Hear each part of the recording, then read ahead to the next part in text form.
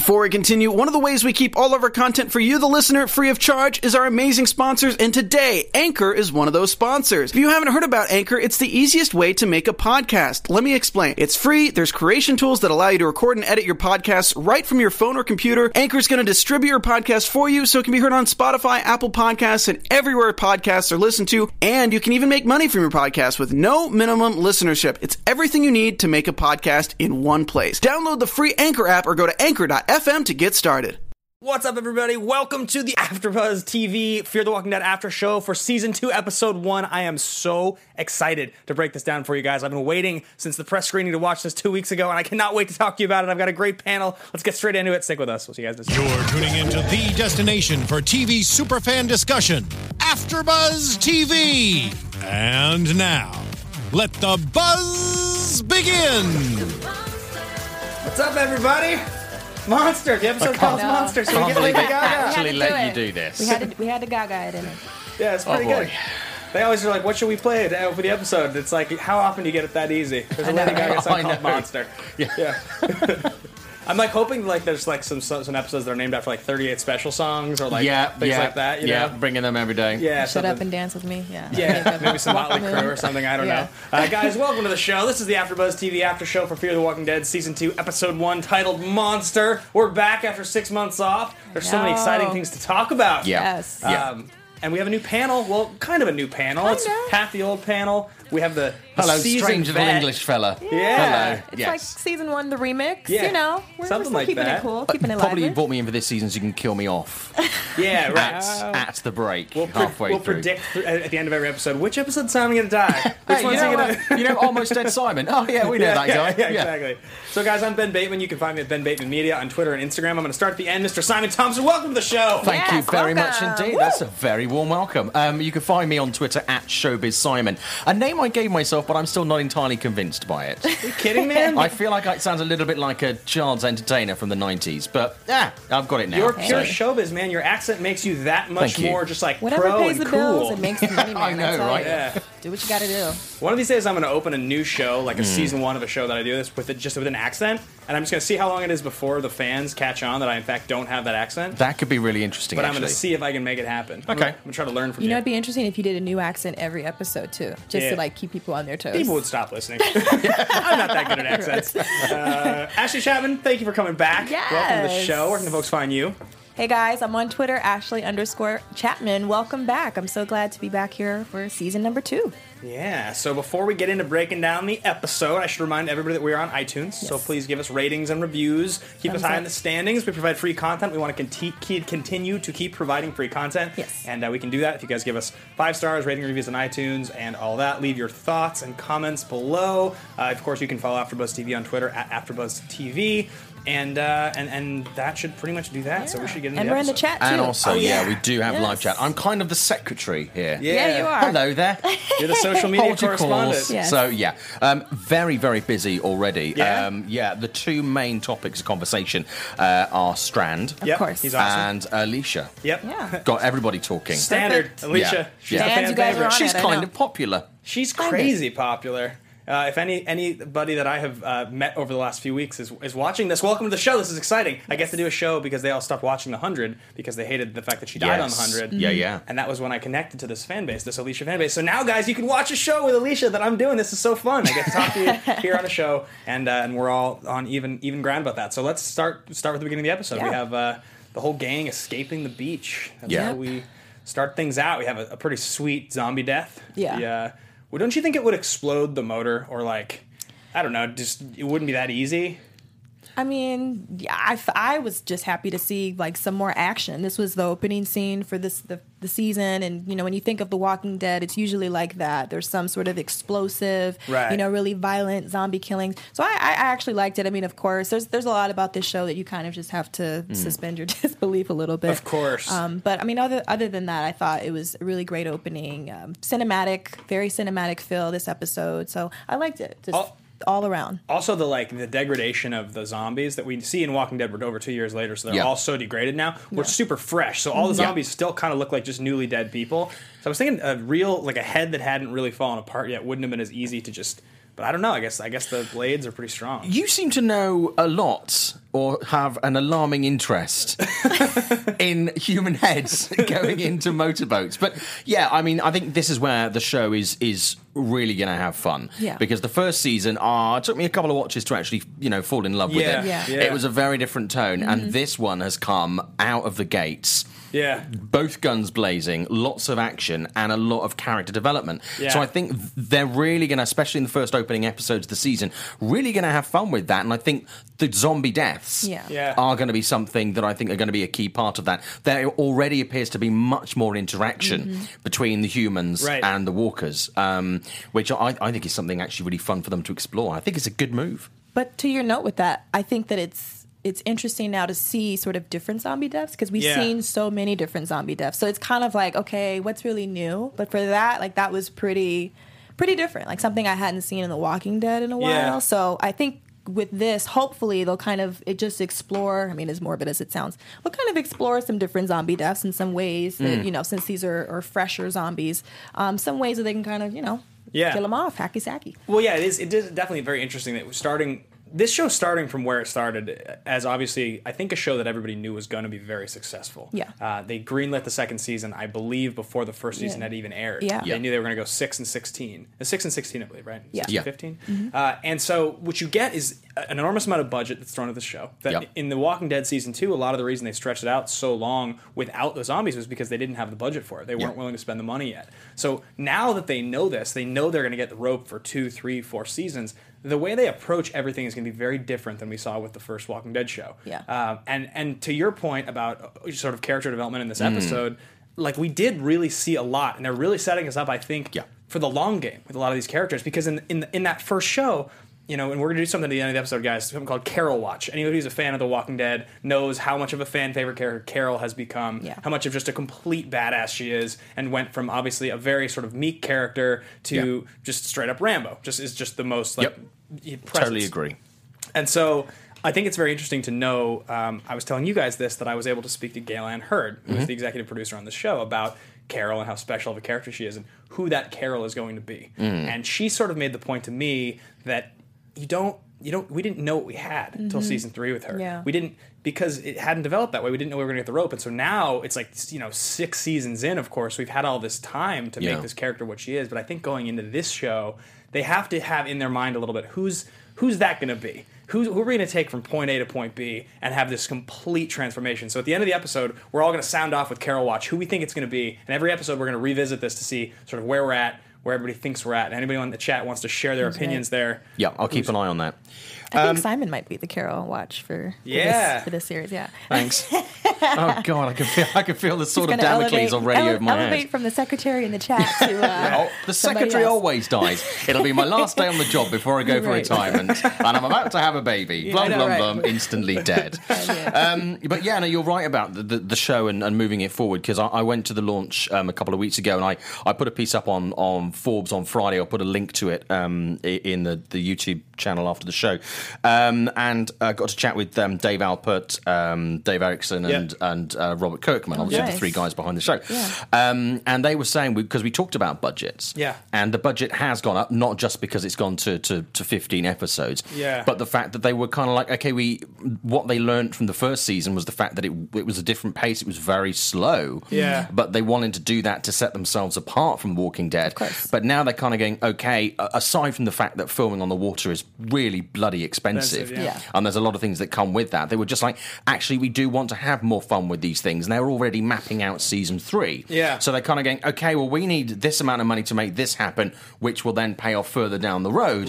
So it is a case of, they are investing. And, for the network to not invest would have been, a bit foolhardy, to be honest with you. Because they've got to go big, and the tone is going to shift. But I don't think it's going to lose that sort of intimacy that I think this has, that perhaps The Walking Dead doesn't have. Yeah, and just thinking even bigger than budget, I'm really looking forward to, because since we've been talking about, for The Walking Dead, they didn't realize what they had as far as character development. And a lot of the characters that are in The Walking Dead, they weren't originally supposed to have lasted for as long as they did. But because of the fan base, they sort of kept them around. Carol specifically. Yeah, exactly. So I'm really interested to see, learning from those experiences, how the writing in this show is going to be a lot different, and how they're going to sort of think out the characters' progressions. How they're going to have them make certain choices and how that's going to fit into the full scheme of the characters and the full scheme of the show. So I'm really excited about the writing this season. Well, they're able to do that, of course, partly because with The Walking Dead, the comic books are already out there. Yeah, exactly. But with this, they're kind of like going, okay, we've got effectively, in comparison, a blank sheet of paper. Yeah. Let's draw literally and figurative these characters in the way that we want to do that, which is good. So I wonder if Dave Erickson and his background in Sons of Anarchy, and then Kirkman, and just in his massive experience of writing all these comics and doing an entire first show.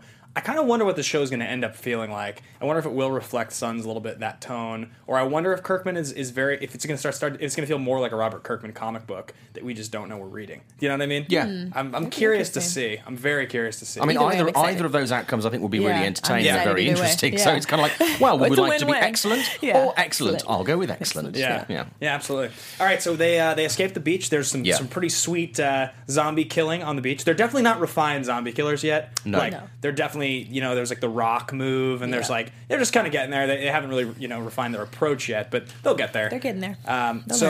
We get on the boat, and now enter Strand. Just like the coolest. Like Strand is, and Strand was upgraded from season 1. He was supposed to be like a minor character, and they obviously upgraded him in season 2 because he was just such a fan favorite. Yeah. But he is just a stone cold badass and so well dressed.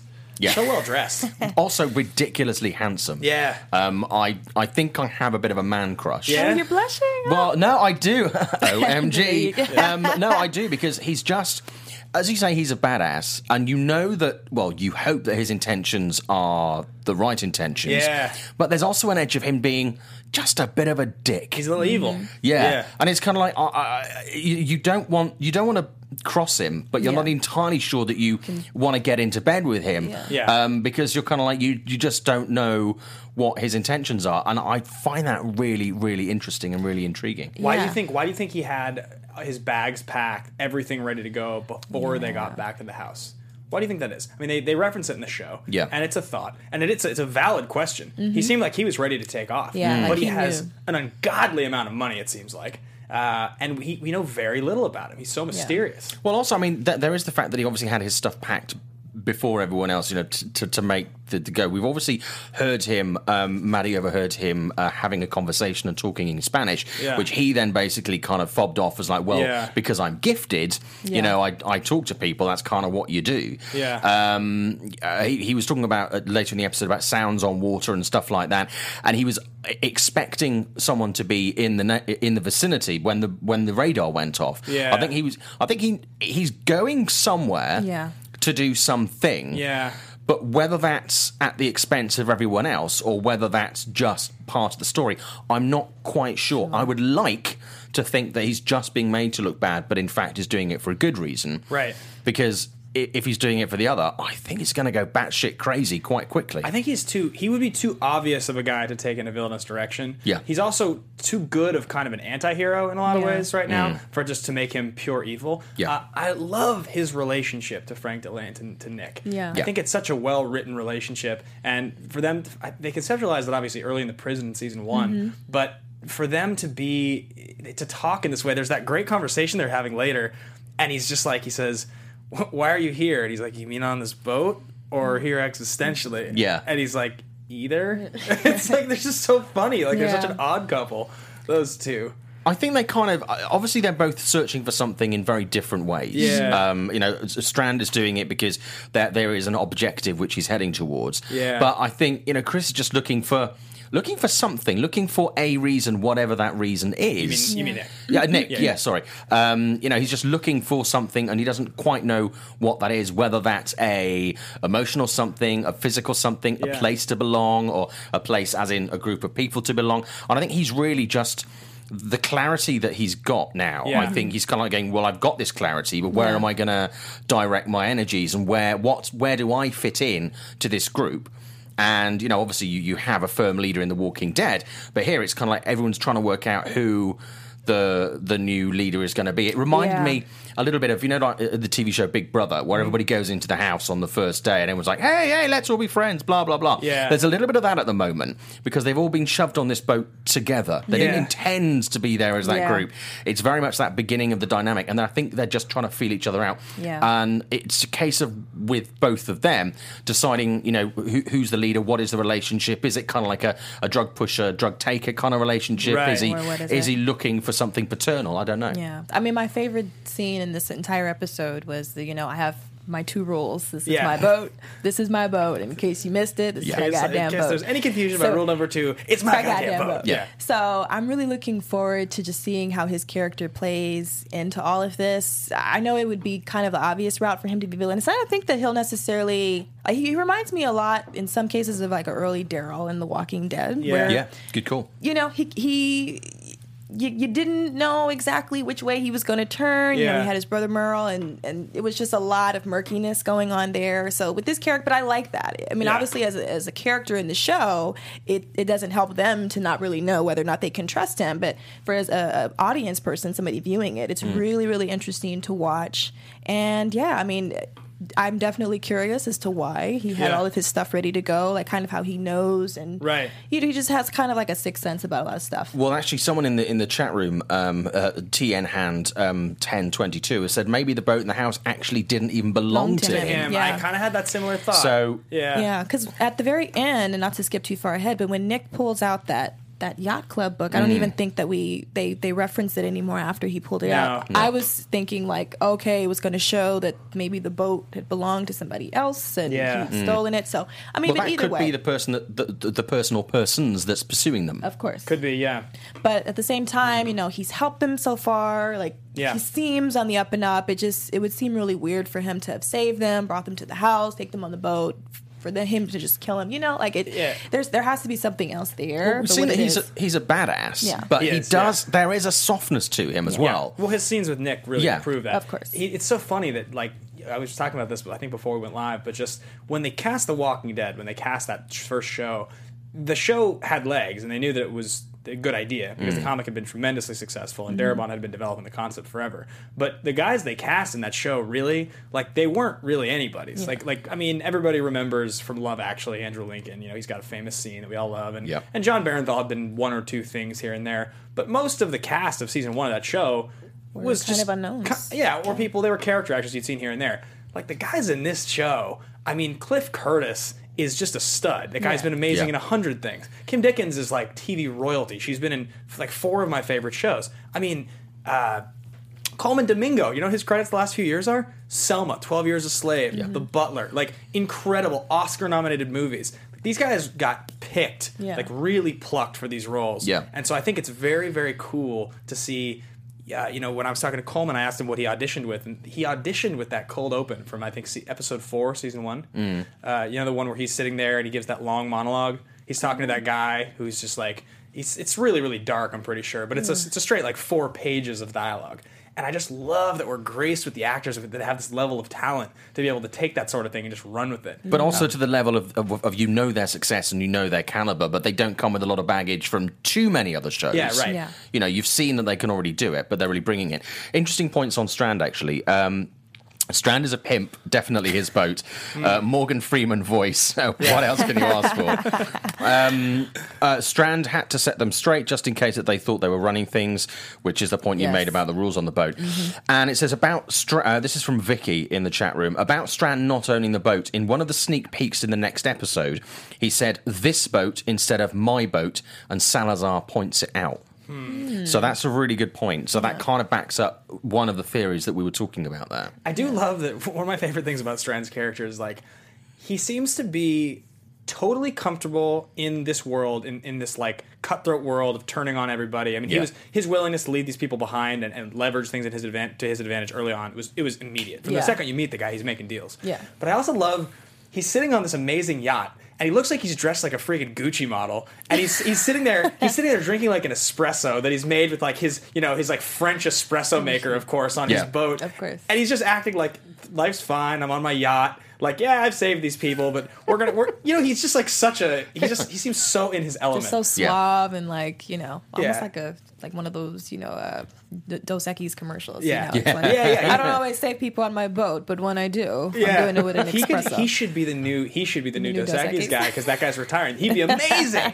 Nice. We said it here first, guys. I think we just got him a new job. Get him a job, and we want 15%. 15? Okay. Come on, 15. Those of you in the chat who are on Twitter, tweet Coleman Domingo. I think it's like @Coleman_Domingo. Yeah. Look it up. You'll find it right away. Tweet him and let him know that AfterBuzz TV thinks he should be the new voice of Dos Equis. I will be doing it as soon as the show is over. That's a great idea. It is. All right, let's move a little bit into cool. Jack on the radio. Yes. So this is a great plot point. Yeah. So we start talking about Alicia Debnam Carey here, who, she's being set up to be the very young, very naive younger sister.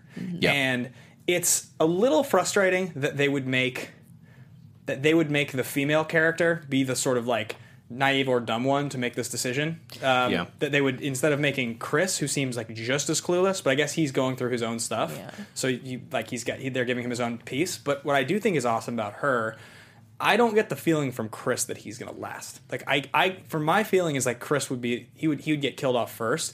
I get a feeling with her character they're really gonna develop her character. Like I think they're gonna really grow her, and I think that this mistake she just made of giving out their coordinates to this guy Jack on the radio, who very clearly was working her, right? Yeah, very clearly, like from the beginning, knew Very exactly much what was going on.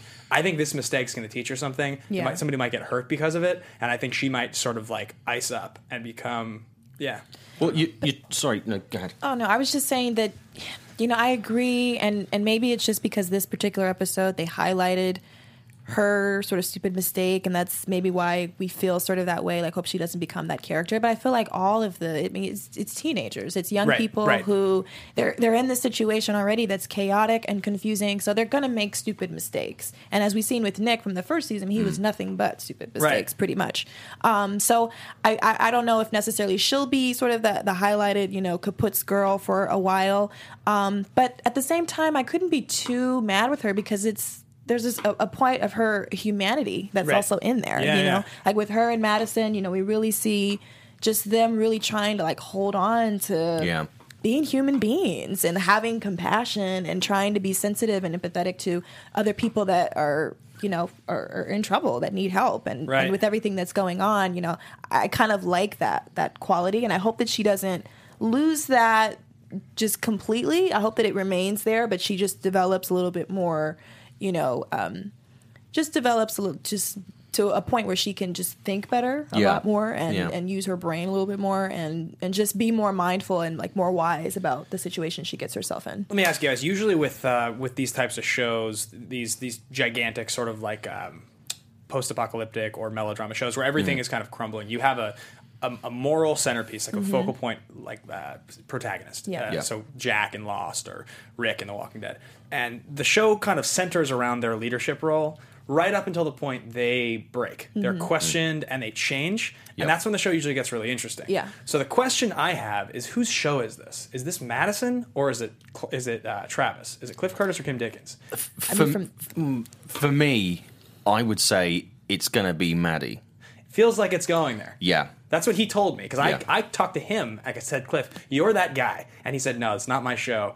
It's Kim's show. Yeah. And I told her that, and she laughed, and she thought it was funny. But I would be inclined to agree with you. Yeah. At first, it seemed like it was going to be Travis's show. But I think Liza's death is that thing that broke him a little, and it's too early to break his character. Yeah. I think Kim she seems to be getting it more than him. She's the one that's challenging. I mean, especially again when it comes to Strand, not to sort of make the show all about him as a character, but she's the one that's challenging. And then it's the men that are kind of following through, and they're the physical doers. Yeah. But she's the one that's really.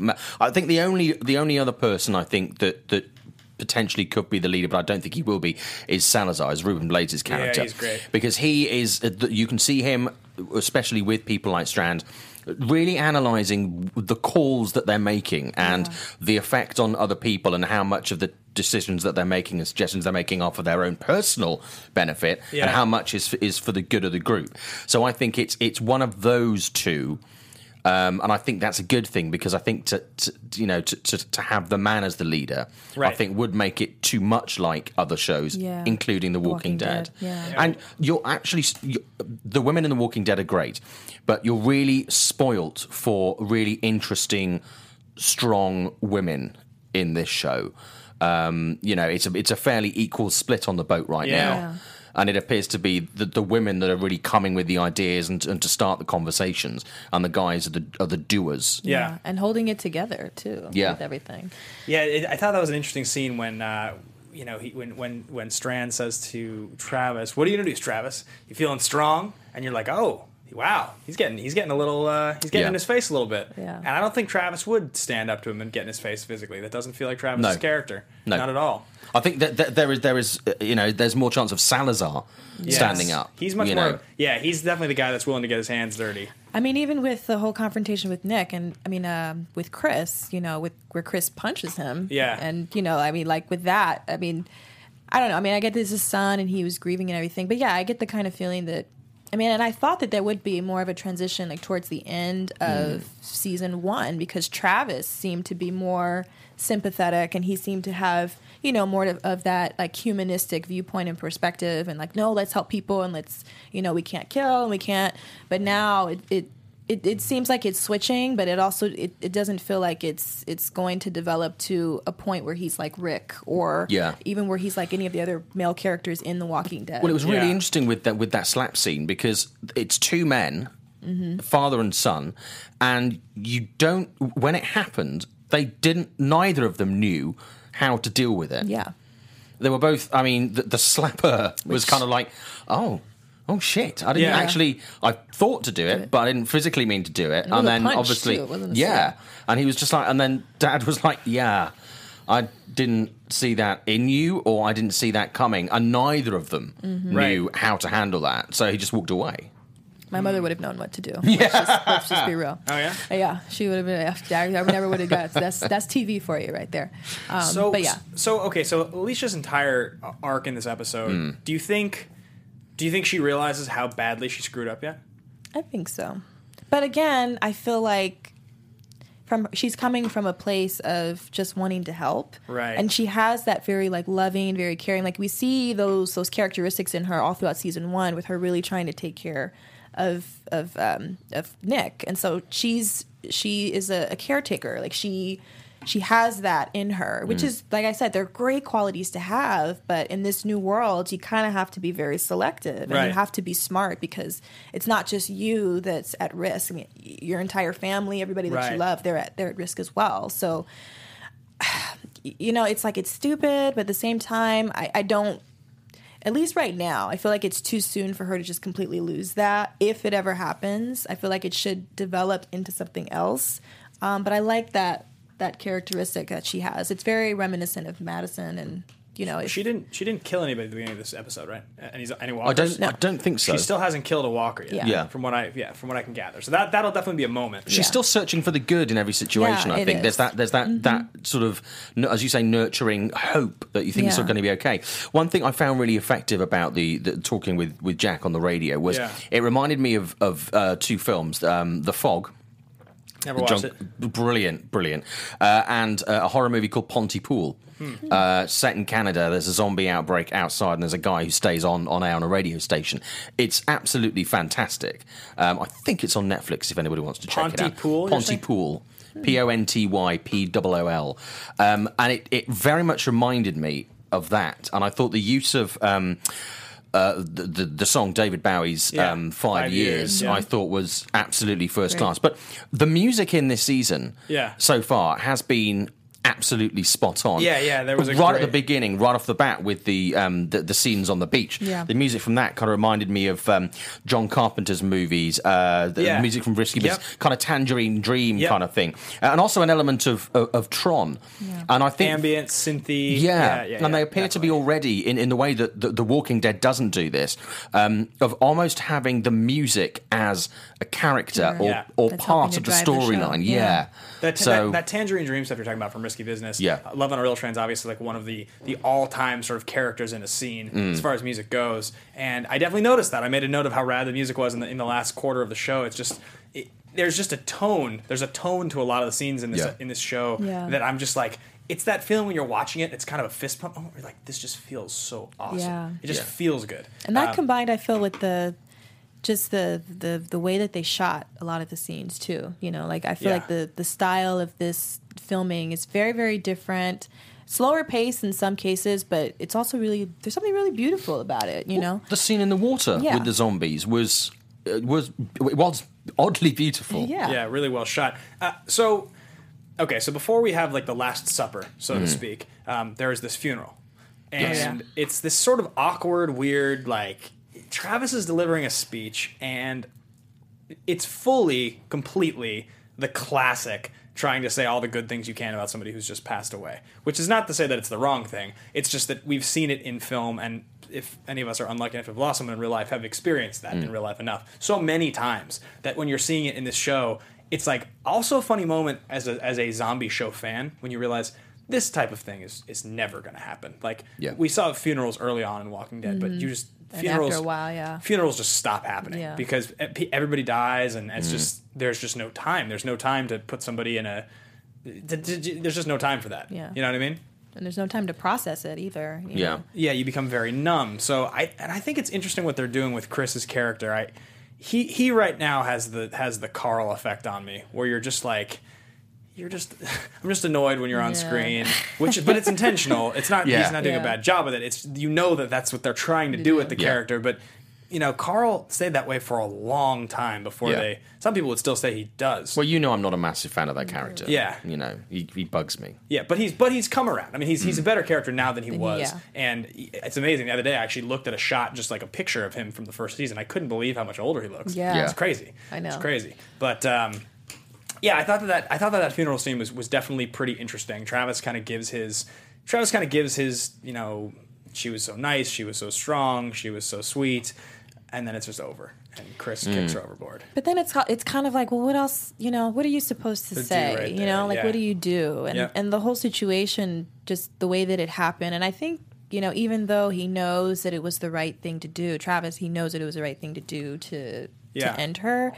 He probably still has a little bit of remorse and guilt for it because, he didn't get a chance to let Chris say goodbye. Yep. There was no real resolve, no real, tie it up with the bow, which either way, there wouldn't be that. I mean, like, Daniel was saying, it wouldn't have mattered either way. Yeah, right.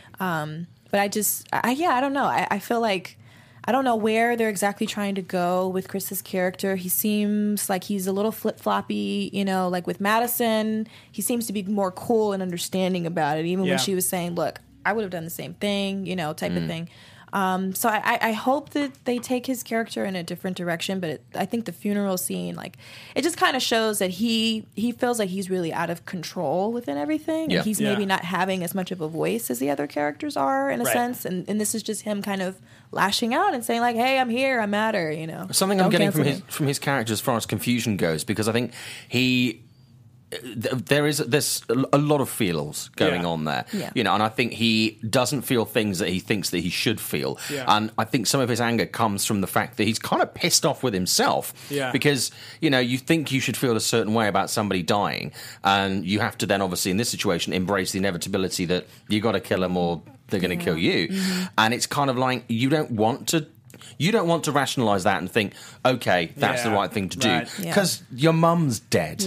It's you don't want to be okay with that, and I think that's where his struggle is coming from. And I think with the funeral scene, he just wanted to either have her with him physically, or just get her the hell away. So it's kind of like ripping off that Band-Aid, and either I keep my mum and she's just going to rot, or we put her in the water. But let's not prolong that process any longer, because it must be really, really mentally very difficult for his character to deal with that. I mean, there's definitely two things going on. There's one is we're dealing with a teenager. We often forget this on shows when you're dealing with casts that there's a lot of CW shows that deal with teenage characters and they're put in adult situations. You forget this. You forget that it is a teenage character. So there's a certain amount of teenage angst that's going to go along with this character. Also, a teenage character who just lost their mom. Of course. So it's those two things. I mean, that's completely understandable that he would lash out and be, emotionally unbalanced. What did we think about his scene with Ruben Blades, with the two of them fishing? That was interesting. We had two things. There's actually a lot of different character relationships with the same characters that we had in season 1,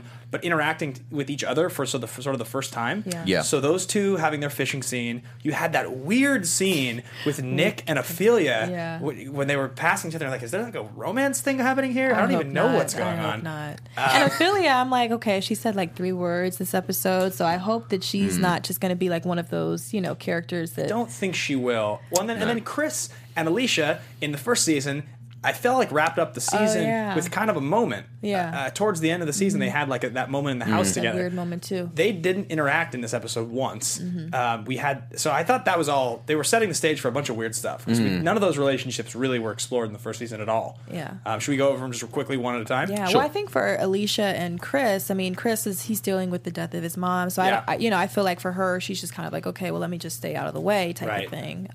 But yeah, that was really interesting. I hope that it's not.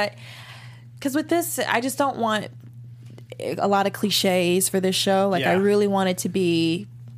I want to be surprised. I want there to be a lot of twists and turns, as best as we can, because we know, obviously, we kind of know in some aspects where they're going to go with certain things, with certain characters. But I want to have that element of surprise there as much as possible. So I feel like it'd be kind of cliche for, like, the romance to sort of start with Ophelia and with Nick. But I mean, at the same time, like it could add something extra. There's only to the so show. many men and so many women on the boat. Exactly. I will say this though about Chris and Alicia, because you guys made fun of me because last season I was the only one who liked that scene. I was the only one. I was the only one. I was the only one who was like, I wouldn't mind it. I asked Dave Erickson straight up, are we going to see some Alicia and Chris romance? And he said, no. He unabashedly didn't beat around the bush. Sorry, Chris, you've been cock-blocked. He just shut it down. So that is not Totally happening. cock-blocked. Confirmed by the showrunner. Yeah. But what about the Ophelia relationship? What do you think, Simon? The Ophelia-Nick relationship, was that just a weird scene? Was that just establishing that... Yeah, I think there's... here's where I think that is going. I think there's an awkwardness by the fact that I think they are intrigued by each other, whether that's romantically or anything else. I think what is going to come into play, and I think I might be getting ahead of myself, but the character Jack from the radio... Yeah. What I see kind of coming into play here is the fact that if he comes over, obviously he's already got one of the girls on side, tries to get the second girl on side, but actually there's some sort of romantic interest there with her, and so that's where he's going to come in and kind of force his position as one of the males on the boat, because there's this unspoken, whether it's as I say, romantic connection or not. Right. I think there's something where he will be her knight in shining armor at some point, or vice versa. There's nothing to say that she couldn't save his ass from any situation, because she can. But I think she doesn't quite know... I think because of his history, she doesn't quite trust him. Yeah. She finds he might be potentially very unreliable. He definitely is. Because he's obviously, he can crumble. Yeah. He's shown that before. And I think she's probably nervous about putting, too much faith or relying on him too much at this point until he's done something to prove. And I think that, with bringing Jack in... or whoever else is on the boat that's nearby, I think that's where that's really going to come into play, and they're going to kind of know then where each other stands. What's the age difference, do you think? How old? Only a couple of years, I think. Not much. I'd say 2 years. You think Nick is supposed to be like 18-ish? Yeah, probably. 18, 19, and she's supposed to be like 23? Yeah. Maybe like in her maybe mid-20s. Yeah. I would say he's maybe a bit older, sort of 19, 20, I think, perhaps. Anybody in the chat knows this? I feel like that's something we actually probably are supposed to remember. That would be great. One thing interesting, though, is Chris and Salazar equals Glenn and Dale. You were just talking about Salazar having the conversation. Very good comparison there. I'll look at the results there.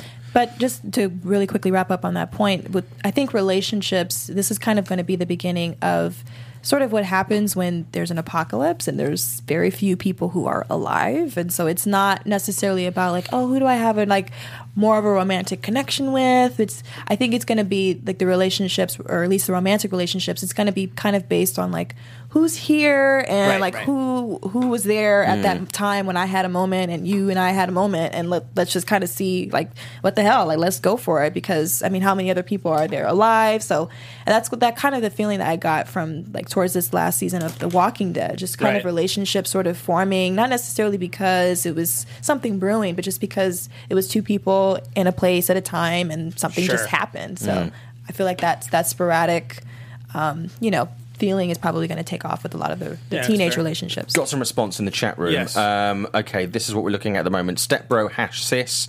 Alicia and Chris are siblings. That's it. Alicia seems the type to go for someone a bit older. Chris is a year younger than her. Alicia likes thinky artists. Alicia needs a sword and dagger. She should have kept them from the 100. Yes. That's coming from Taylor Harris. No But word thanks, on Taylor. Ophelia? But nothing on the ages. Nothing on the ages. Okay. Let's chat a little bit about this pirate situation, because I do want to make sure we cover that before the episode wraps up. So a couple of interesting things here. Chris goes swimming, and Nick runs after him, and it's like this awkward thing. We see zombies in the water, so that's the first time we've seen floating zombies in The Walking Dead. But then Chris has this weird moment. I'm sorry, not Chris. Nick has this weird moment where he says, "I hear someone," and you're like, "Who cares? Yeah. Like, what do you mean you hear?" But it was just a weird moment. He tunes out. Swims into like an underwater compartment in a sinking, broken ship. Yep. And he encounters a walker, but after the walker lunges at him and he kicks him away, the walker seems to be confused and he doesn't know what's going on. So are we sort of to believe that like water and the sense of smell is what prevents the zombie from being able to see you? I was curious what was going on there. Did you guys know? I mean, there were a lot of walkers that were still trying to come after him in the water, but I see what you're saying. I don't know if that necessarily is going to be, that'd be interesting, but at the same time, it's like they're surrounded by water, so it would take less away of the threat of walkers trying to attack them. Or is it because obviously, they did interact in the water, it might be the fact that if there's the movement of the water, basically distracts from the movement of the physical human, so they can't tell whether it's a human that's moving or whether it's the water that's lapping against the boat. They can't make some sort of distinction between the two. It's not like they're dolphins, right? I think that might be it as well.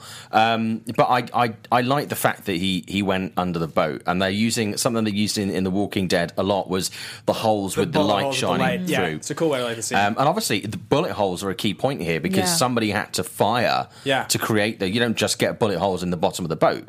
Someone is obviously there as well. So, and that's who we assume is possibly coming back, yes. which is perhaps Jack's people. Yeah. That's what made me think. So you had mentioned you think Jack might be sort of a romantic character with Alicia. You don't think that we're just going to be dealing with some really dirty pirates and the first sort of real-life people villains that this group's going to have to take down to survive? Do you think there's a chance that it's going to be trying to meld mesh together two groups? I think that's going to be the intention that's there. I think there's going to be some sort of conflict in some way in order to... It'll be like a peeing contest. It's going to be, who's got the bigger balls here out at sea. Got it. It's going to be that kind of thing. But, yeah, I mean, I don't think they're going to go just straight out pirates with this, because I think that would be very much like they've done with the Saviors in The Walking Dead, and you don't want to just basically have that on water. You want to have some sort of different dynamic. So I think there is going to be something different that we haven't seen yet in these shows at play here. But also, we're calling them walkers.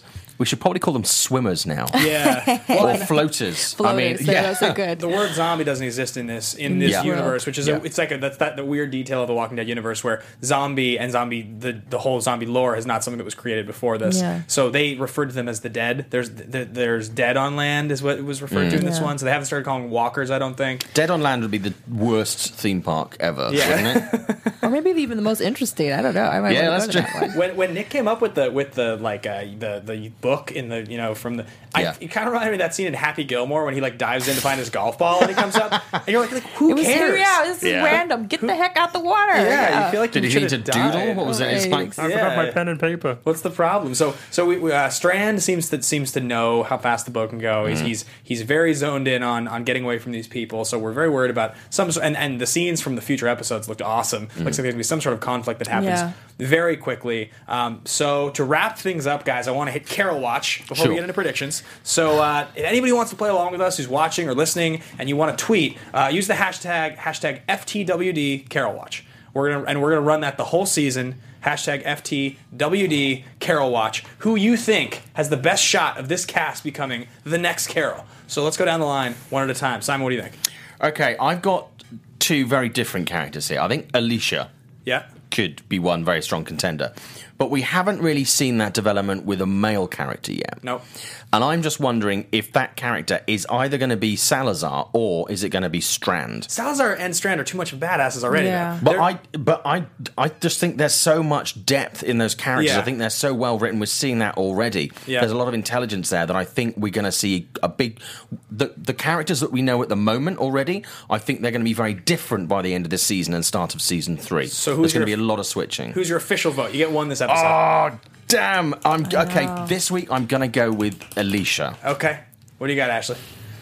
I'm going to go with Nick. You're on Nick. Okay, I like Only that. because That's reasonable. Because I see a lot of similarities between Nick and Carol. Yeah. They both have come from like abusive type situations. Like Nick obviously abuses drugs, so Yeah. they were very attached, like very Yeah. dependent on people, on things. And so I see a lot of those similarities from the first couple of seasons of Carol and The Walking Dead. So I'm going to go with that.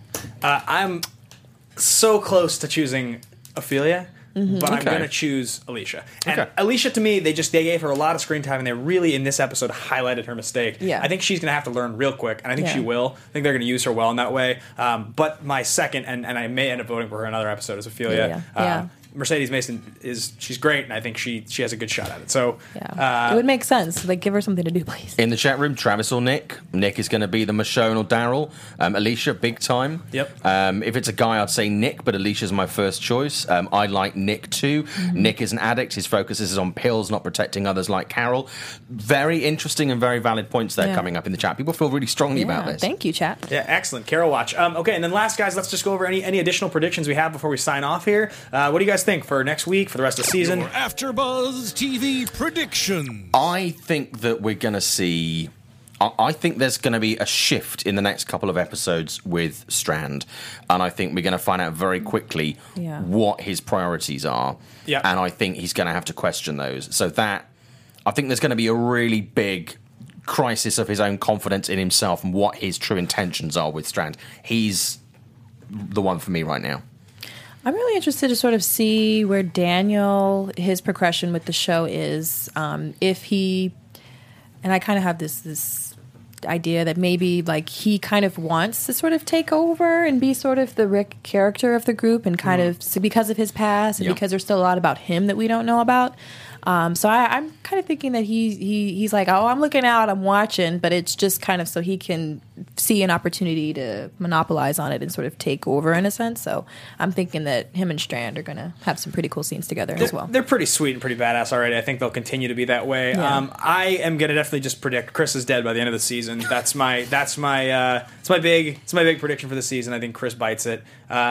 Literally, yeah. Yeah, he just feels to me he's got that feeling, and I don't think they're going to invest a lot of time in developing him. I think some of the other young characters, they seem more easy to develop. But I could be wrong. That's my prediction. Well, you were right about Liza last season, so I have to give it to you.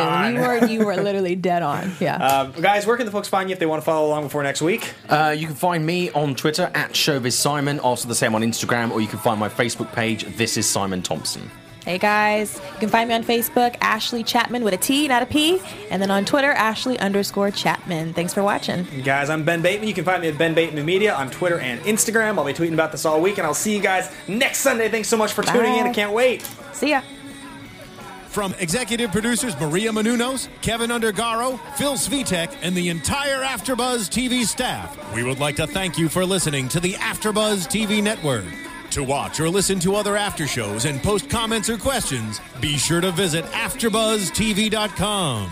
I'm Sir Richard Wentworth, and this has been a presentation of AfterBuzz TV. Buzz you later. The views expressed herein are those of the hosts only and do not necessarily reflect the views of AfterBuzz TV or its owners or principals.